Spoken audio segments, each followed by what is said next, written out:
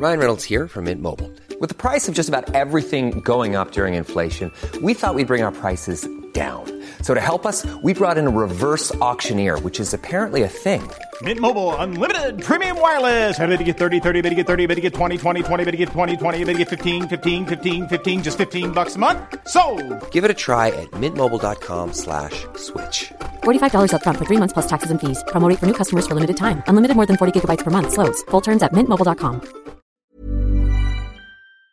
This episode of Politics Without the Boring Bits is sponsored by BT, because BT means business. BT knows that businesses come in many shapes, sizes and guises, from the person just starting out at their kitchen table to the biggest employer, which is why no matter what line of work you're in, they've got your back to help you succeed and do what you do best. No doubt connectivity is a must in Westminster, and it's certainly helped us to get this episode created and distributed to you listening right now. BT already connects more than 1 million businesses and public sector organisations, offering secure and reliable connectivity. Nearly 3/4 of people running a business or side hustle feel they couldn't do so without reliable broadband and mobile connectivity. That's why having connectivity you can count on is a must for business, whether it be facilitating multiple devices being connected at once, or making team calls or guest Wi-Fi access for customers. BT's connectivity helps keep you and your customers happy. Whatever your business, BT's got your back. Search BT's got your back.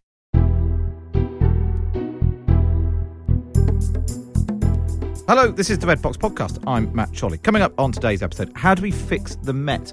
Britain's biggest police force just seems to go from one crisis to another, with more and more revelations about a toxic culture amongst some of its officers.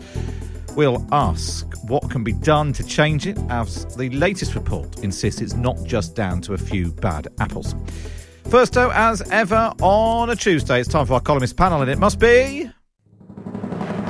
Meet the Cerberus of columnists, the Janus of journalism, and the ultimate political portmanteau of opinion. It's alive! It's alive! It's alive! Finkelvich, with Daniel Finkelstein and David Aronovich on Times Radio. Yes, it's Finkelvich, which means joining me in the studio, I've got Daniel Finkelstein. Morning, Danny. Good morning. And beaming in from whatever planet he's on today is David Aronovich. Morning, David. Actually, when I didn't see a picture, because you get a little kind of preview picture of Danny, I thought, God, something's happened to him. It's just going to be Vitch today. And then I thought, yeah, Vitch. I mean, it's got a kind of ring to it. But thinking about it, I'm glad you're here, Danny, and very good to see you, Matt. Just to update listeners on the thing that they're most interested in, what is it that's on the sofa behind you today? That's a check. Last week, I think it was a lot of books, wasn't it? What is it today? It's the flag of Albania, of course. I'm sure I've told you. No, I know, but what's on the sofa? What's the pile of stuff? There's carrier bags. Oh, no, gym kit. This is.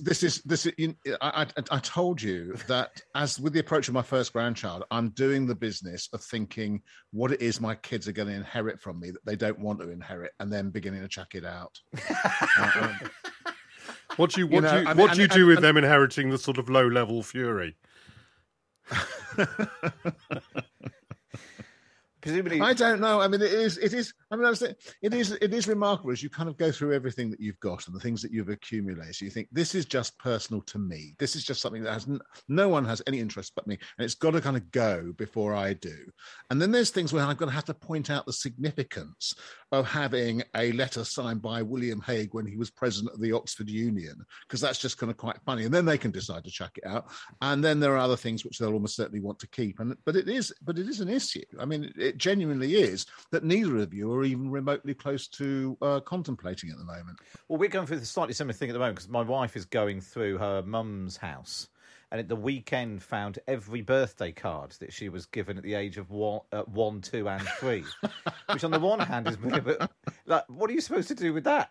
Well, because I'm just doing this book on my family, I've been looking through documents that my aunt left with a friend when they realised they were going to get arrested. She was going to be in a concentration camp, and she collected it back after the war.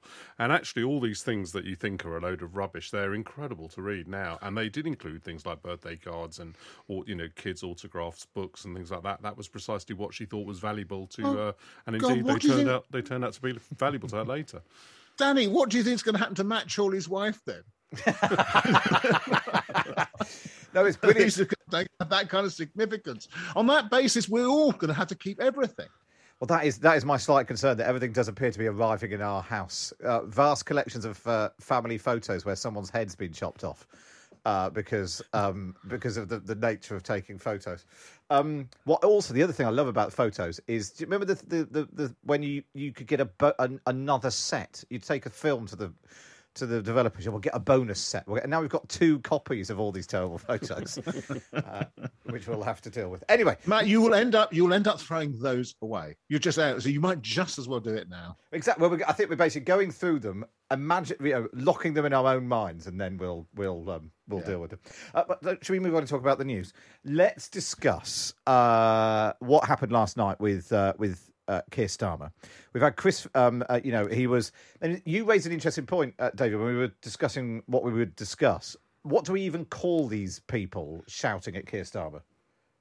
Yeah, I mean, I worry now about the term protester, because it seems to now alight upon a series of people who aren't actually protesting. I mean, ask yourself, what do these people actually protest? Somebody about Extinction Rebellion wants to protest about government policy, about climate change, and to draw attention to climate change. What you've got here is a group of people with a series of kind of disparate conspiracy theories and so on, which can only really amount, if they're trying to put anything into practice, into a desire for complete revolution against what they call the New World Order. Are they protesters? I don't think they are. I think they kind of represent this is a kind of form of political party in itself, not in the sense that we have understood it before, but in the sense that it has a kind of different world vision that it wants to see created, although, of course, it has no strategic notion about how to do it. I mean, and there aren't very many of them. But protesters, they aren't. The other thing I'd say about protests generally, I recognise the notion of somebody standing behind a barrier and shouting and waving banners and leaflets. I do not think protesting is going up within 3 inches of somebody's face and shouting as loudly as you possibly can and making them feel physically intimidated. That, to me, is not protest. It's something else, and I think we've got to have a different name for it. Yeah, well, it's almost certainly an offence, isn't it? I do think there's been a lot of discussion, obviously, about Boris Johnson and his responsibility for it, and I've heard Conservative friends make 2 points which, on the surface of it, I'm sure they think, well, that's a true statement, therefore it's reasonable. One of them was, well, Keir Starmer was head of the CPS when the original Savile decision was taken, therefore the Prime Minister wasn't technically incorrect. And the second, also a correct statement, the demonstrators were outside number 10. They were demonstrating against Boris Johnson. Keir Starmer happened to come along. It's not Boris Johnson's fault. Those are the 2 arguments I've heard people make. And I really do urge them not to be satisfied themselves with making that argument. The truth was, what Boris Johnson said last week was designed to encourage an appeal to those particular people and to echo their attack. Of course, he did it in a more sophisticated way. But didn't, strictly speaking, you can go on and say, oh, well, that was true because he was head of the CPS when the decision was taken. But that's not what the statement was made in order to evoke. And what happened yesterday demonstrated that. So I do appeal to those people who are attempting to make what I'm sure they regard as a defensible argument about these 2 events, to understand why Julian Smith, who's made the point, or some of the other Conservative MPs who've made the point that Boris Johnson should withdraw it, are correct. And I suppose there's a really weird dance in number 10 going through as well, where they're saying that they're trying to stress that what happened yesterday was nothing to do with them, because the demonstrators, I think demonstrators is probably better, only shouted one of the things that Boris Johnson shouted in the Commons last week, and they also shouted some other things which he didn't. But there's a clear, there's a clear overlap. They're both shouting Jimmy Savile at Keir Starmer. Let's make it clear. The direction in which that piece of information travelled was from these horrible people to Boris Johnson, right? What he did, however, was to amplify them and deliberately allude to them. Yeah. And that is what even though people sort of say technically he was making a critique of Keir Starmer's management of the CPS, no, he wasn't. What he was doing was alluding, and this is why people reacted as they did, alluding to the statement that was being made. Yeah. And that is why it's correct to call it a smear. Where I worry sometimes is when people sort of say, Boris Johnson says something that was flatly false. No, it wasn't flatly false. Yeah. What it was a smear. That is a different thing.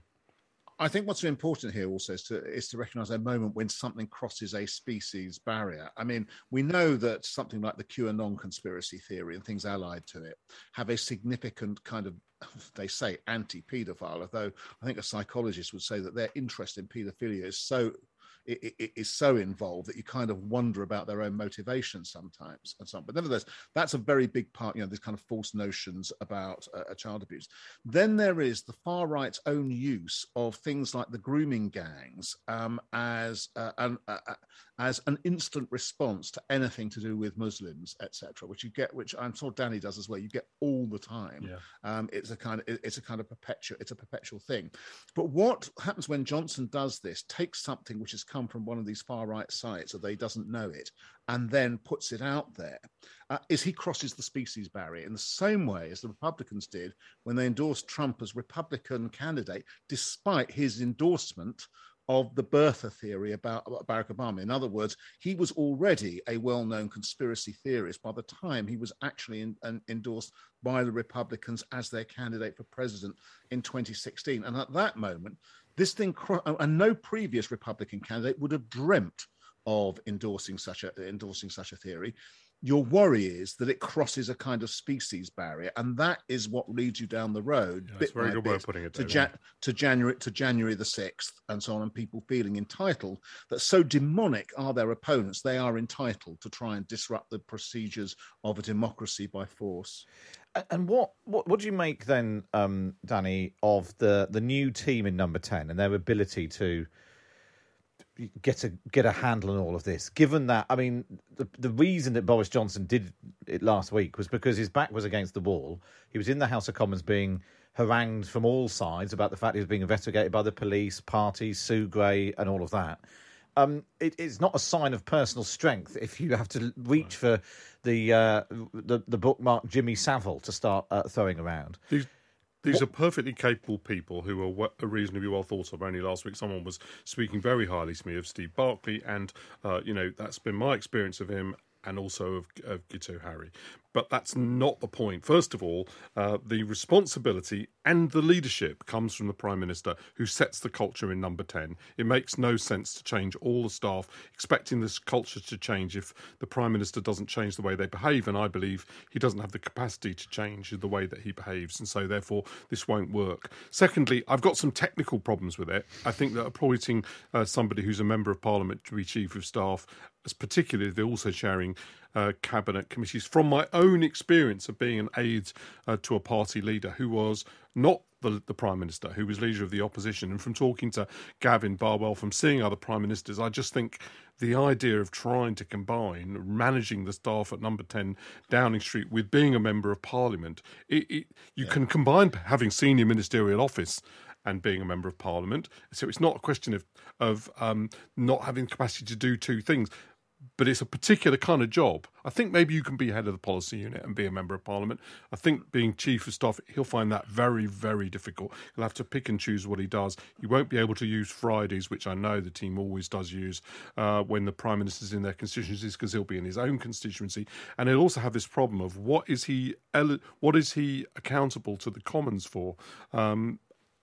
We'll see. There are some advantages we can all take. Maybe it'll mean that the Prime Minister's advisors are more open and more accountable. I've always thought that would be a good thing.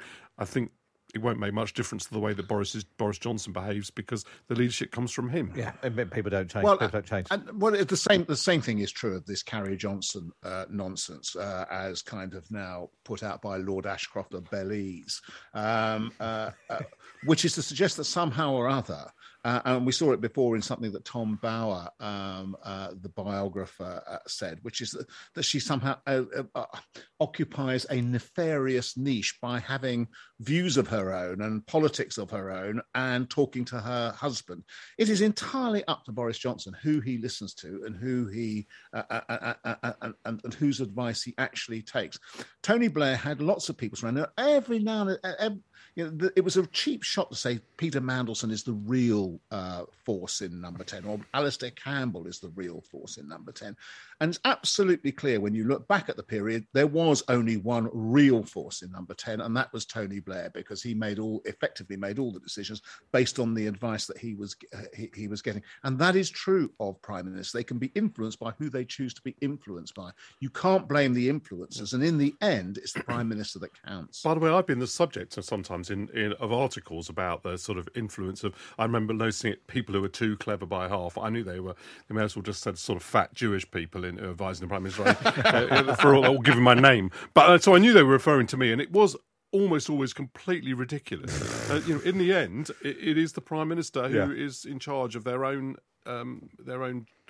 Number 10. Let's turn our attention to Jimmy Carr and this question of whether or not he's finished his career. Has he really been cancelled? I suspect actually his Netflix stand-up special is probably doing quite well. After he made a joke about the Holocaust and referred to the murder of gypsies. That was basically the punchline of the joke. And it's been condemned by lots of groups, Holocaust Memorial Day Trust, Auschwitz Memorial, Hope Not Hate. What have you made of it, Danny?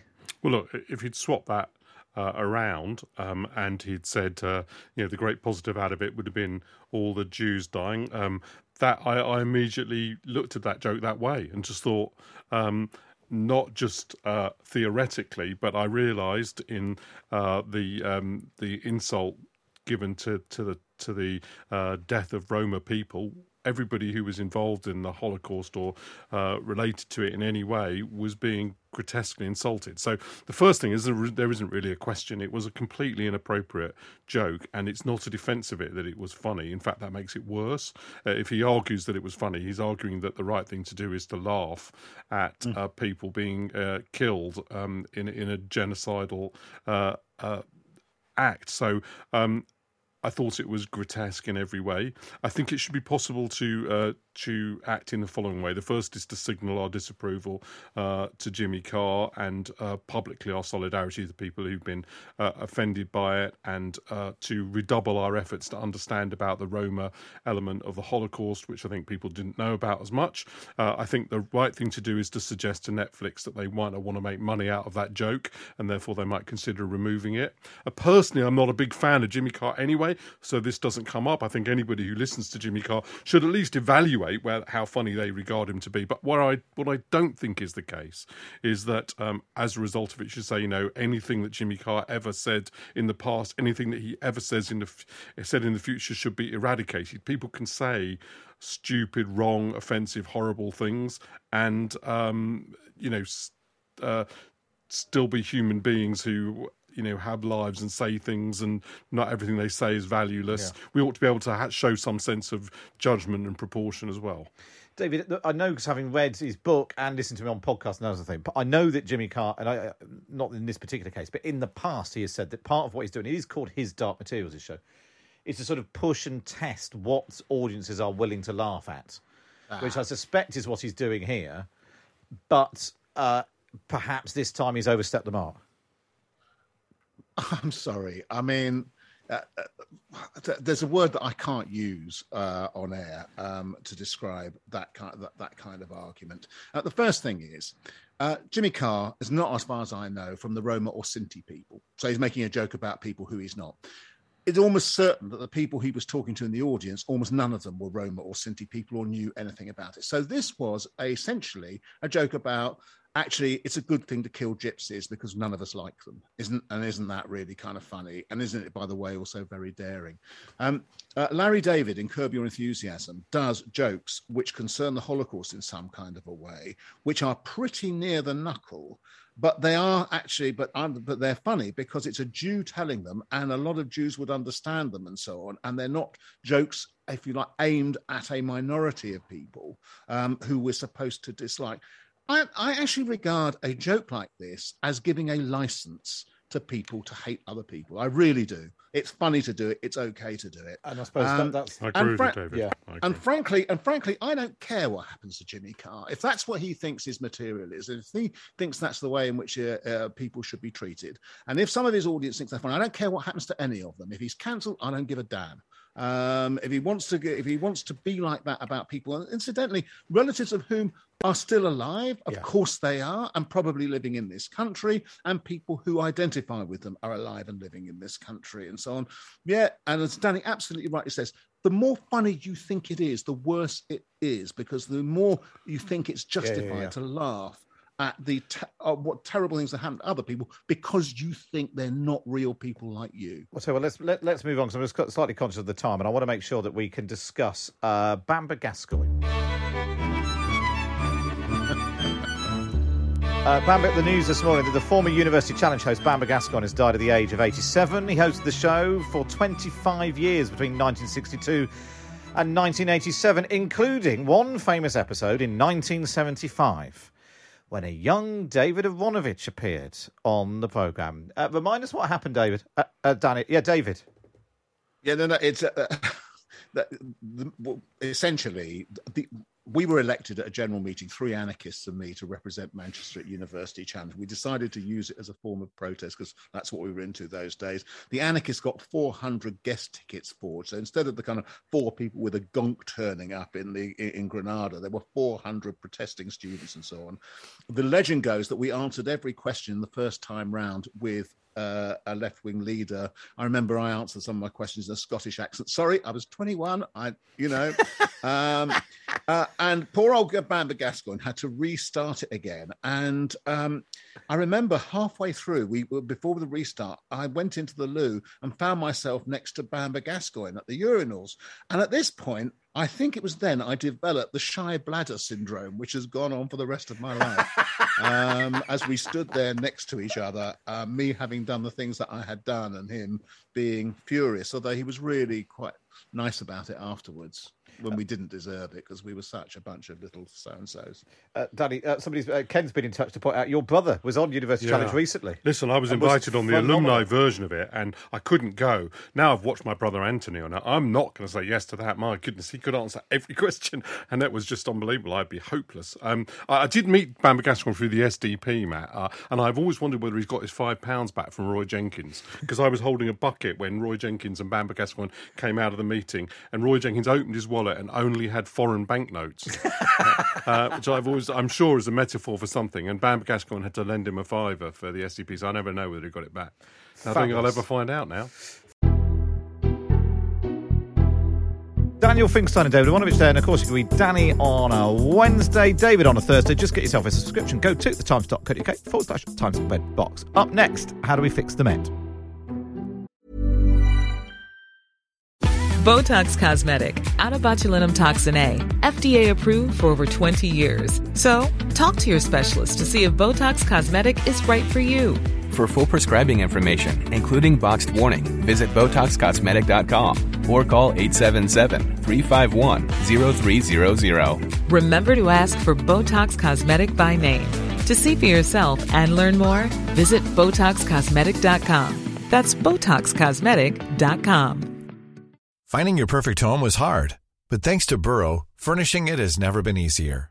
Burrow's easy-to-assemble modular sofas and sectionals are made from premium, durable materials, including stain and scratch-resistant fabrics. So they're not just comfortable and stylish, they're built to last. Plus, every single Burrow order ships free right to your door. Right now, get 15% off your first order at burrow.com/ACAST.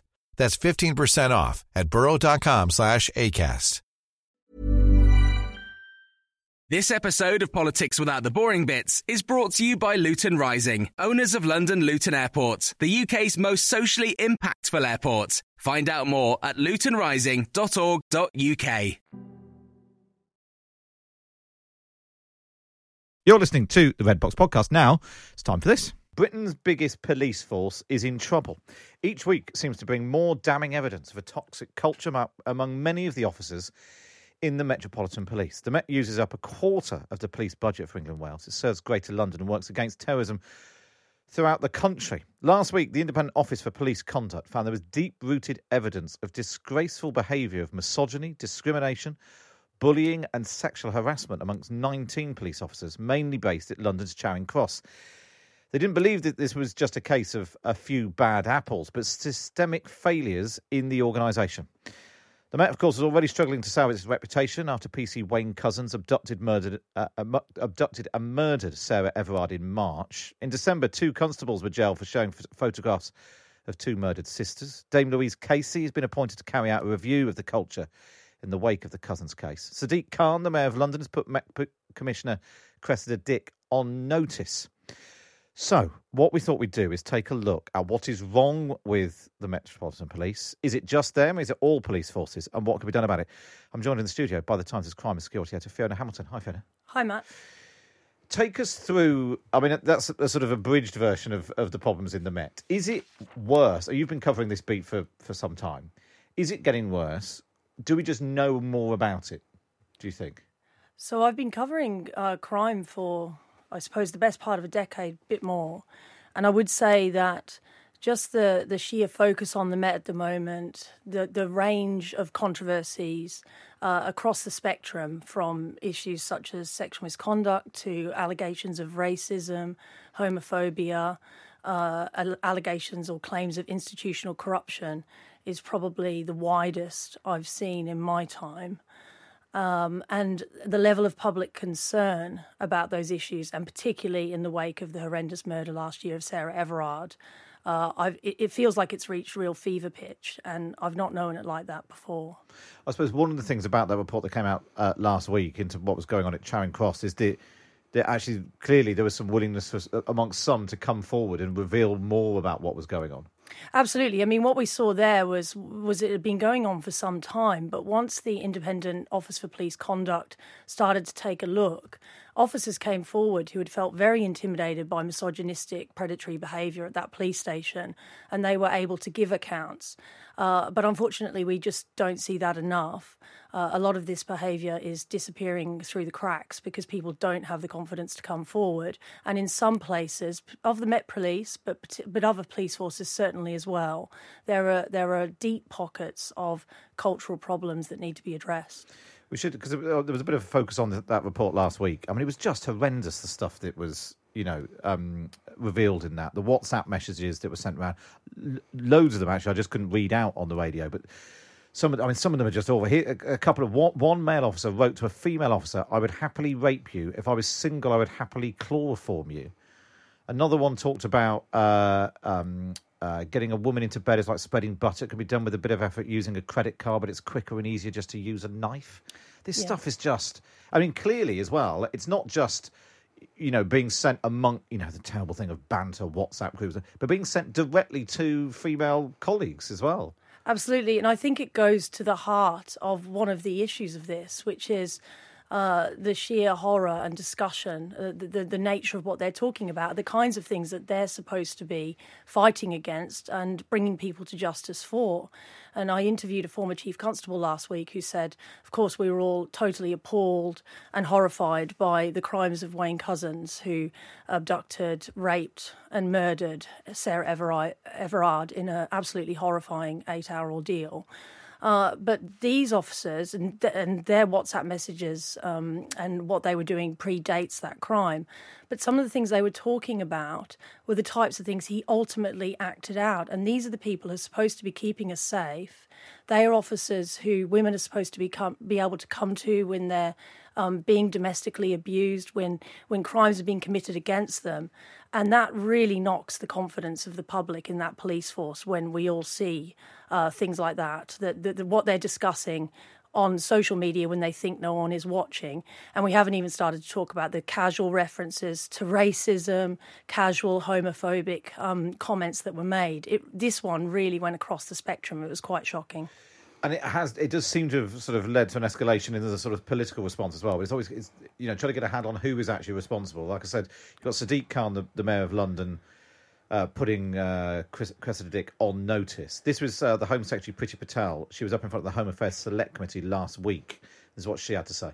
We have seen now too many times, too many instances where in policing we just see the most appalling behaviours, the most appalling conduct. The fact that those behaviours are allowed to take place, there were no disciplinary actions, no one saying that's wrong, that is actually about leadership in policing. So who is in charge of the Met, Fiona? Well, day to day, Dame Cressida Dick, the Commissioner, answers to Sadiq Khan. He has oversight and holds her to account for the running of policing in London. But her appointment is ultimately a matter for, well, officially the Queen, who signs it off, but it's Priti Patel's appointment. However, it's written into the legislation that she must have regard to the Mayor of London. So Cressida Dick was given a 2-year extension to her contract amid much controversy. That was signed off only recently by Priti Patel and Sadiq Khan. So I do find it somewhat contradictory when we are constantly hearing from them, putting her on notice.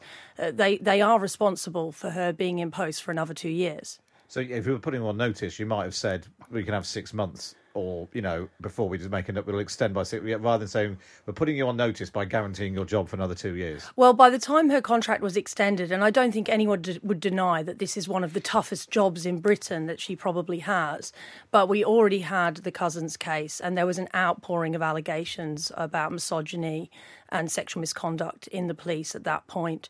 We had the inquiry into the Daniel Morgan murder, which the panel found there was institutional corruption. And we had a real problem with alleged racism at the Met, where there's been a series of stops and searches of people of the black community and a real concern about how they're handling those issues.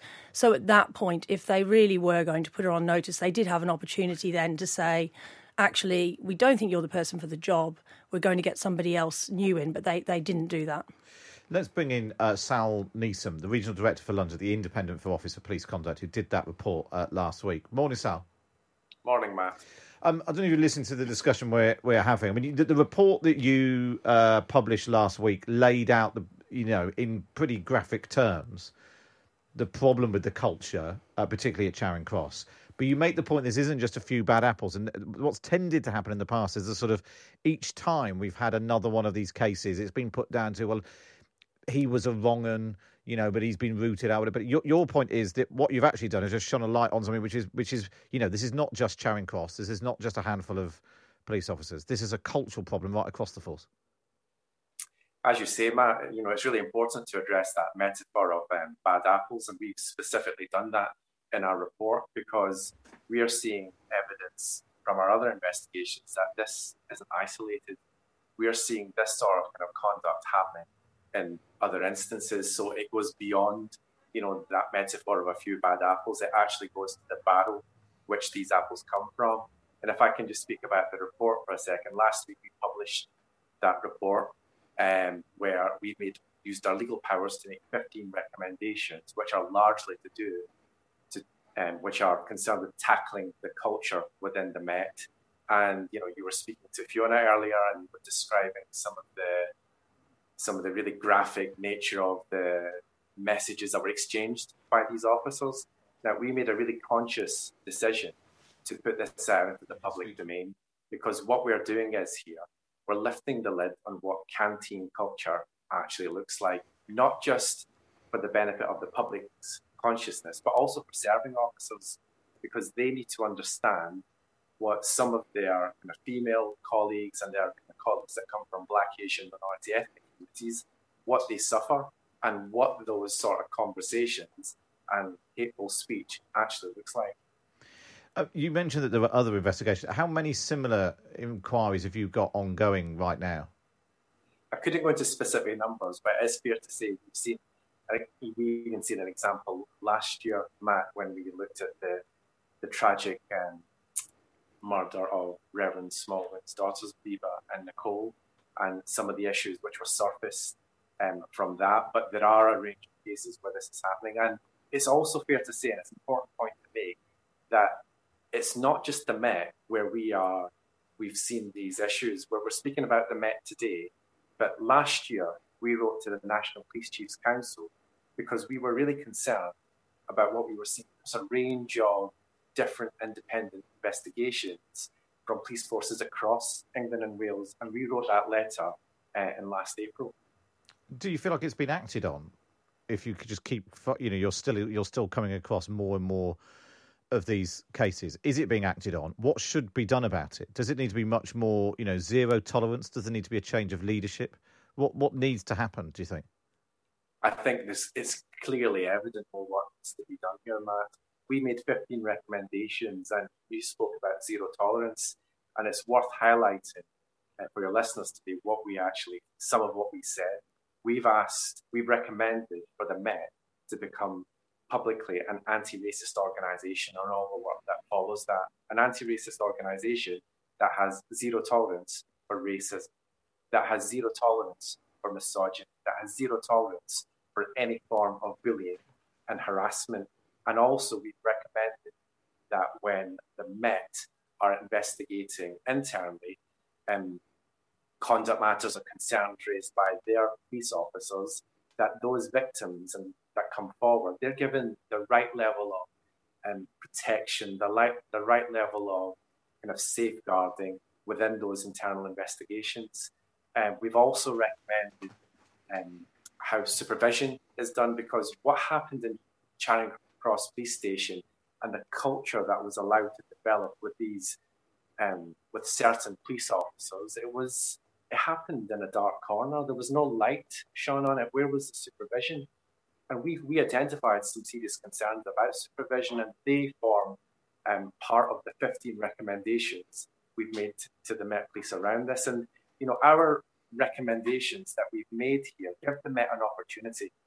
They give the Met an opportunity to accept our recommendations and embrace the change that is needed here, because a really important component of kind of trust and confidence is for the Met to enjoy the trust and confidence of its own officers first, its own female officers, its own officers that come from these different cultures and backgrounds, and for them to feel included as part of their culture, and for them to feel safe and empowered to raise concerns when they've got concerns. Because if they don't feel that, Matt, if they don't enjoy the trust and confidence of these officers, then how can the Met hope to rebuild the trust and confidence from the communities that these very officers come from and where the biggest gaps are? So I'm interested in the issue of the disciplinary system. I've covered a lot of these cases, and what strikes me is that you'll occasionally get an officer dismissed for gross misconduct. The vast majority of people, so if we look at the terrible Wembley murders, and as a reminder, these were two constables who took photographs of the bodies of murdered sisters at a Wembley crime scene and then shared them with colleagues and actually members of the public as well. Those two officers were criminally charged and are in jail at the moment. But there was a wider inquiry into misconduct because there were other officers who knew what was going on and didn't come forward, and a wide range of other issues that emerged from that. But the vast majority will end up getting words of advice, very minor sanctions. And what we often see, and we've recently seen it in the Stephen Port case, where officers who failed to catch a serial killer were ultimately promoted despite having those lower level minor sanctions against them. Does it need to be more punitive, do you think? I think it's a really interesting question, Fiona. I mean, as you know, what we are charged to do as the Independent Office for Police Conduct is to do that independent investigation to find out what happened and to consider whether there's any potential criminality here or whether there's any potential misconduct. For the Operation Houghton investigation, that we did 9 separate independent investigations, what we were charged to do was, is there a case to answer for misconduct or gross misconduct? Now, we investigated 14 police officers who were under notice. For 10 of those officers, we found that there was cases to answer for gross misconduct and misconduct. Now, once we've completed that part of the process, our role ends there, and it is handed back to the Met Police, who then convene an independent panel with a legally qualified chair, and they take forward that disciplinary process. So we have no involvement there. Now, what I can say is that the 2 worst offending officers who sent some of the most graphic and worst exchanges of messages and conducted the worst sort of behaviour, they were dismissed for gross misconduct.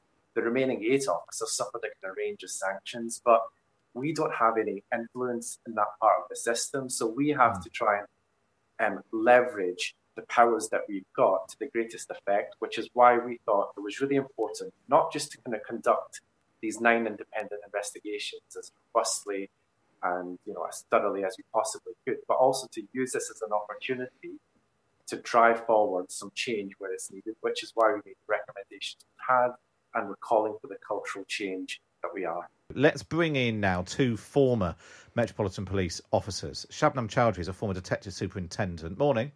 Good morning. We've also got Dr. Victor Olisa, a former borough commander for the Met and former head of diversity at the force as well. Morning, Victor. Good morning, Matt. Shabnam, first of all, give me your experience. You've heard the conversation we've been having.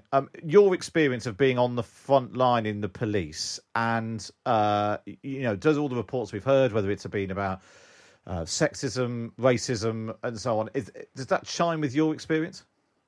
Yeah, I'm afraid it does, from the early stages of policing and then right through to the end of my service. And it wasn't just for myself who experienced those issues. It was colleagues that I was managing or dealing with on a regular basis. So as a frontline officer, but also as a senior leader, having to challenge and deal with inappropriate behaviour and comments. Things did change, definitely, particularly with Macpherson. There were a number of recommendations made. Not all of them were implemented, but we did get some really good things like the community safety commands. We had independent advisory groups. We had family liaison officers. So a lot did happen. But what didn't happen, I don't think, and I think that's clear now, is that the culture amongst officers and the way they behave seemed to have been driven underground, and then it was further embedded within the organisation. And that's policing across the UK, I would suggest.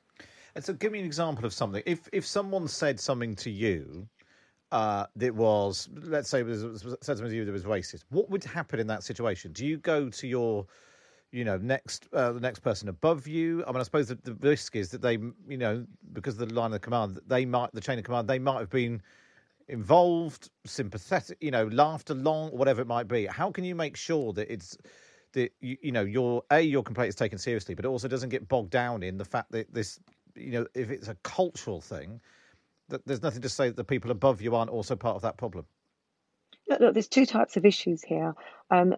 One is one that is sort of driven underground and it's subtle, racism or casual sexism, misogyny, whichever. And then there's the others which are overt, which I don't think you'll see as much of the overt stuff, unless, of course, you're within the social media networks that you've just witnessed yourselves within Charing Cross Police Station.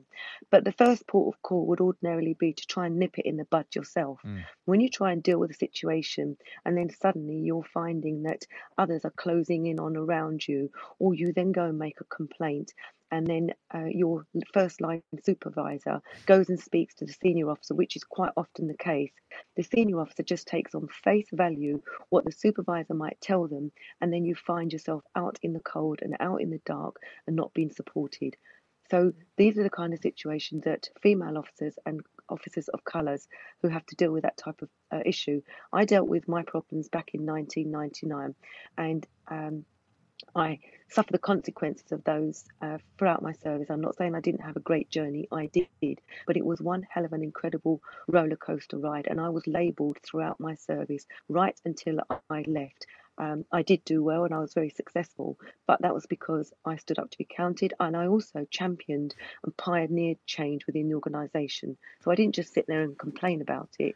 I did things about it to help the service become a better place to work. I suppose the point is that, like you said, that was 20 years ago, and we seem to be still going around the same issues on this. Bring you in, Victor. What about your experience when you were there, and how do you, because the Met is so big, how do you change the culture? And is it fair to place the criticism at the door of Cressida Dick, or is it just impossible for anyone to run that as an organisation? I don't think it's impossible. I think it's hugely difficult. And I think as the head of the unit or the head of the organisation, I think it's always the blame is going to be pointed towards the head of the organisation. But for the Commissioner to take personal responsibility for each activity or groups of small people who behave the most appalling way, no, that is not expected. But what the Commissioner can do, and the Commissioner and her senior team, is to set a tone that actually leads all the way down to actually say if people are receiving this type of behaviour from colleagues, they can report it. And when they report it, something will be done about it, and it'll be done swiftly and quickly, and they'll be told what's happened about it. One of the many concerning things about the IOPC report is that there were officers who reported some of these behaviours. And those officers then felt harassed, intimidated, and excluded. Now, that does not create an environment where we know these things happen. We know these things have happened in the past.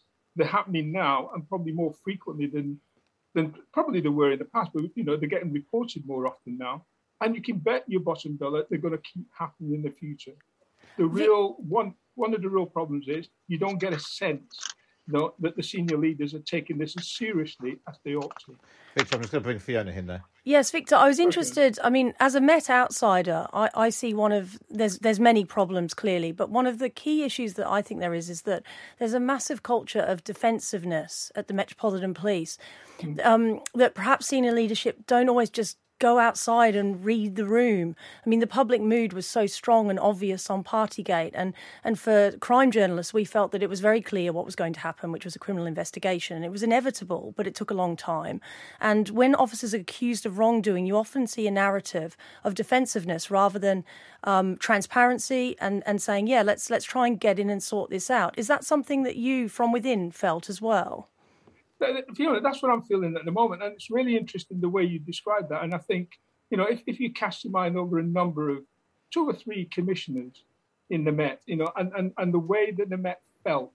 Now, the culture of bad behaviour, like I say, it's in the Met. It's been in the Met from the days, way beyond the days of David, not McNee, I've forgotten the name now, but well before those days. But what then happens, you get some commissioners who actually respond to public criticism. If that's what the public is saying, if that's how the public feel, then it's my duty to address it. That gives you a certain level of actually someone who's taking interest and going to actually do something. When you get a response that actually, as you described, defensive, closed, wanting to find excuses where these things are happening, I mean, to say that the Met's not misogynist, is counter to the IOPC. Now, I don't expect the Commissioner or a senior officer to roll over and actually expose everything, but I do expect a senior officer to say, if that's what the IOPC is finding, we are going to deal with it. We are going to deal with it robustly, and we're going to try and resolve it today during my commissionership. I may not be able to do anything in the future, but I will deal with it today. Victor. Because you're not hearing that, it leaves a lot of concern as to how seriously the senior leaders are taking these issues that are really becoming quite prevalent, as you said. Victor, really good to speak to you. Victor Alyssa there, former borough commander of the Metropolitan Police. We also heard from Shabnam Chowdhury, a former detective superintendent. Fiona, just a final word from you. Do you think that this ultimately ends with Cressida Dick leaving, that the best way to show that an organisation is changing is change at the top? Well, Cressida's got her extra 2 years, and perhaps I'm being cynical, but I think she's actually a very good shield for politicians at the moment, that she can take a lot of the public criticism and flack when otherwise it might be directed at them. So you're always a bit of a hostage to fortune when you say these things, but I don't think she's leaving anytime soon, and she's set out her stall on that. Well, we did invite Cressida Dick to come on the show, but instead the Metropolitan Police gave us a statement saying the conduct of a team of officers at Charing Cross Police Station in central London does not represent the values of the Metropolitan Police. We're deeply sorry to Londoners and everyone they have failed with their appalling conduct, and acknowledge how this will damage the trust and confidence of many in the Met. Since this reprehensible behaviour was uncovered in 2017, we've taken a series of measures to hold those responsible to account and stamp out unacceptable behaviour. And as I mentioned, they've asked Baroness Louise Casey to lead an independent review into the culture and standards of professional and personal behaviour in the Met. And they say they've already boosted the number of investigators into professional standards too. And that's all we've got time for on the podcast this week. You can obviously read all about what we've been discussing online at thetimes.co.uk. Just sign up, get yourself a subscription at thetimes.co.uk/Times Red Box. And if you want to come on and play our quiz, can you get to number 10? Just email studio@times.radio, and throughout February, I'll give you a pair of tickets to my stand-up tour if you come on. That's studio@times.radio. But for now, thank you for listening.